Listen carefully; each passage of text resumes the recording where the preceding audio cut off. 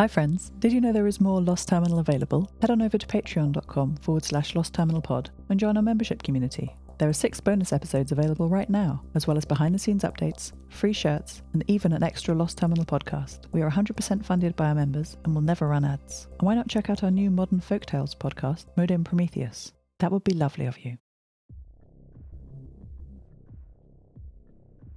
Hello world. Someone is fighting Luna.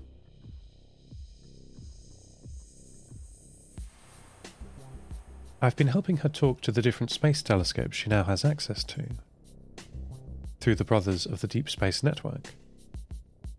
She has access to the scientific knowledge, and I like chatting to other satellites.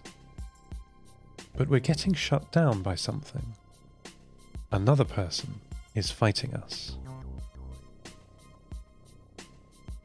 It's very difficult to pin down.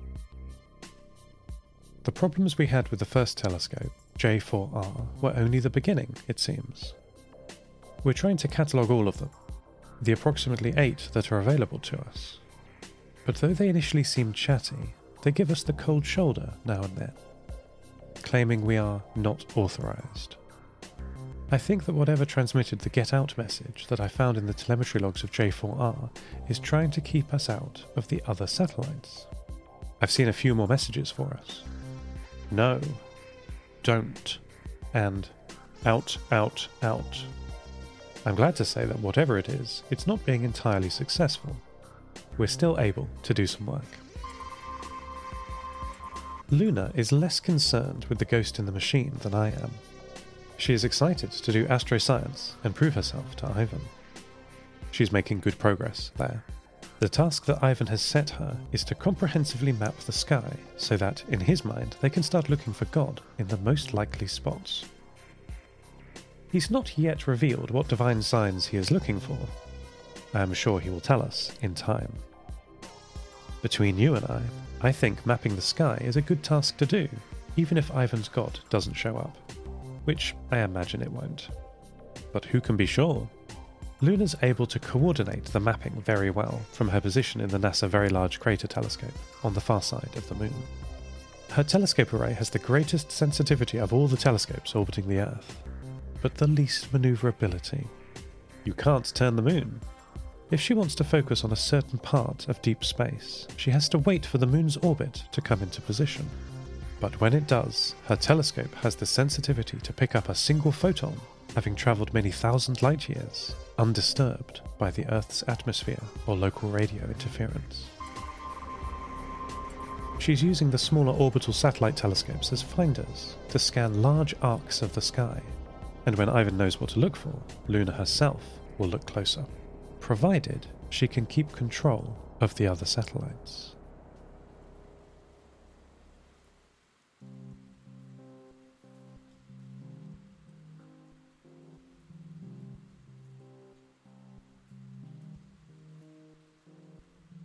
I have been able to learn more about what happened digitally after the collapse since coming to the Nova Mediterra. During this time, the global backbones of the internet broke. It was possible, I have read, to keep isolated sections running, especially where uninterrupted fibre connections were used, requiring no electricity except at the edges. But slowly, everything was lost. Counterintuitively, it was the widest sections of the network that remained up the longest. The oceanic links, transatlantic and transpacific and so on. For decades, if you had a bright enough light, you could beam it from New York to Cornwall, and your message, if someone was watching and understood Morse code, could be read. After a time, even those hardy connections broke. But you can't stop the signal. It was the amateur radio operators that saved the net. Before the collapse, they would say, with some certainty, that if the internet broke today, the hams would bring up a new wireless one tomorrow. Hams being amateur radio operators. As it transpired, their prediction came true. I spoke with our local ham, transmitting from her home high above Longyearbyen. "Hi Seth, give me a moment. I am just reconfiguring our traffic net." There was a click and some static, and she was gone. This was Nia Anderson, who runs the network for us here on Svalbard. She has a small building built on top of the hill, which she lovingly calls her shack. In it are piles of mostly working radio equipment, boxes, lights, microphones, but also salvaged computers and modems. On top of her shack is a circular hooped antenna, the sure sign that a Nova Mediterranean ham lives there. "Sorry, hello. I'm preparing for the Aurora tonight. It's going to be a good one."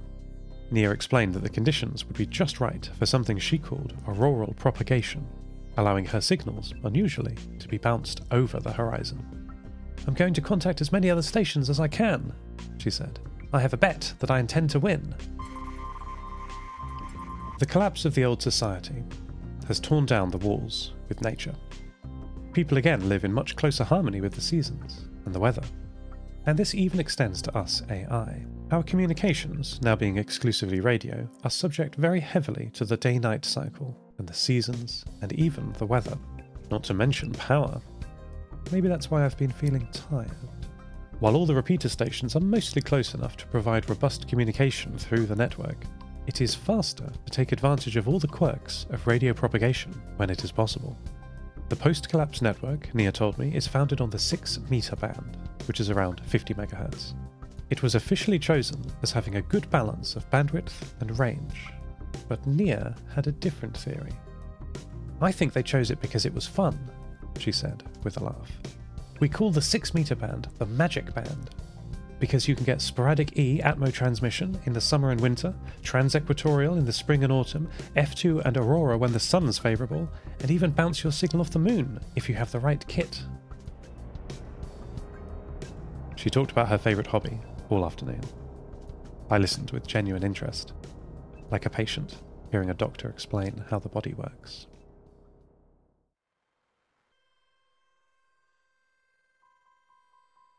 Maddie, little Maddie, is back in the workshop again, tracks in tatters.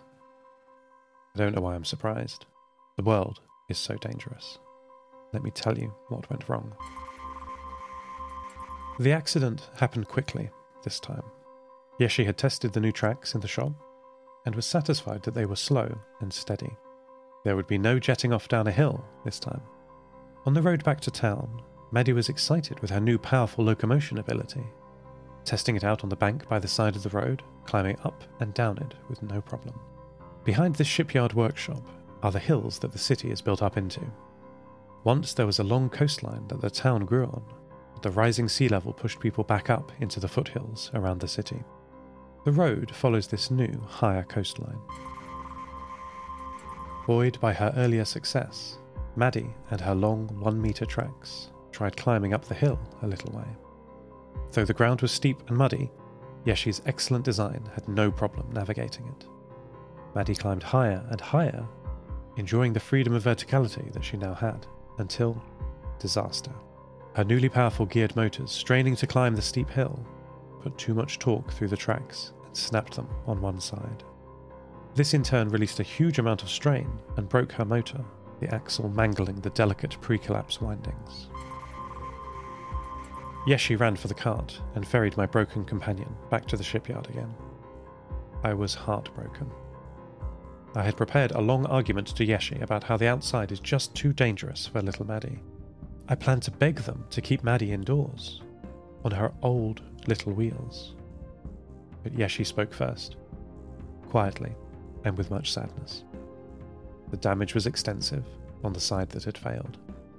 The wheels could be replaced, the housings could be rewelded, but the motors are unique. They are tiny yet powerful ESA technology. Nothing like this exists in the world anymore, Yeshi said with tears in their eyes. Certainly electric motors exist or can be built, but bigger, uglier, much more power-hungry. Too much for my little friend. I asked Maddie how she felt. "Let's go outside," she replied. I didn't have the heart to tell her that she would never do that again.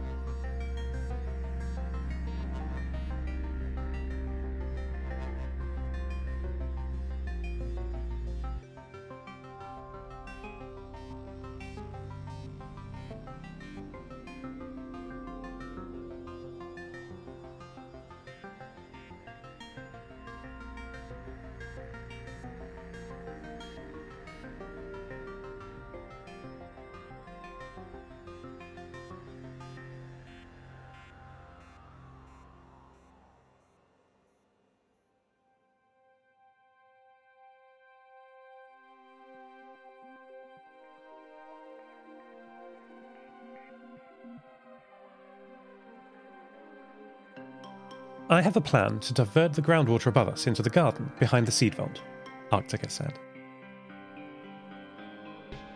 It will keep the vault dry and water the plants in our garden, but it won't make the vault any colder.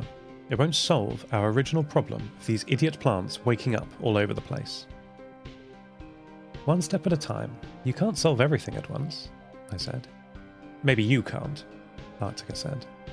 I ignored her comment.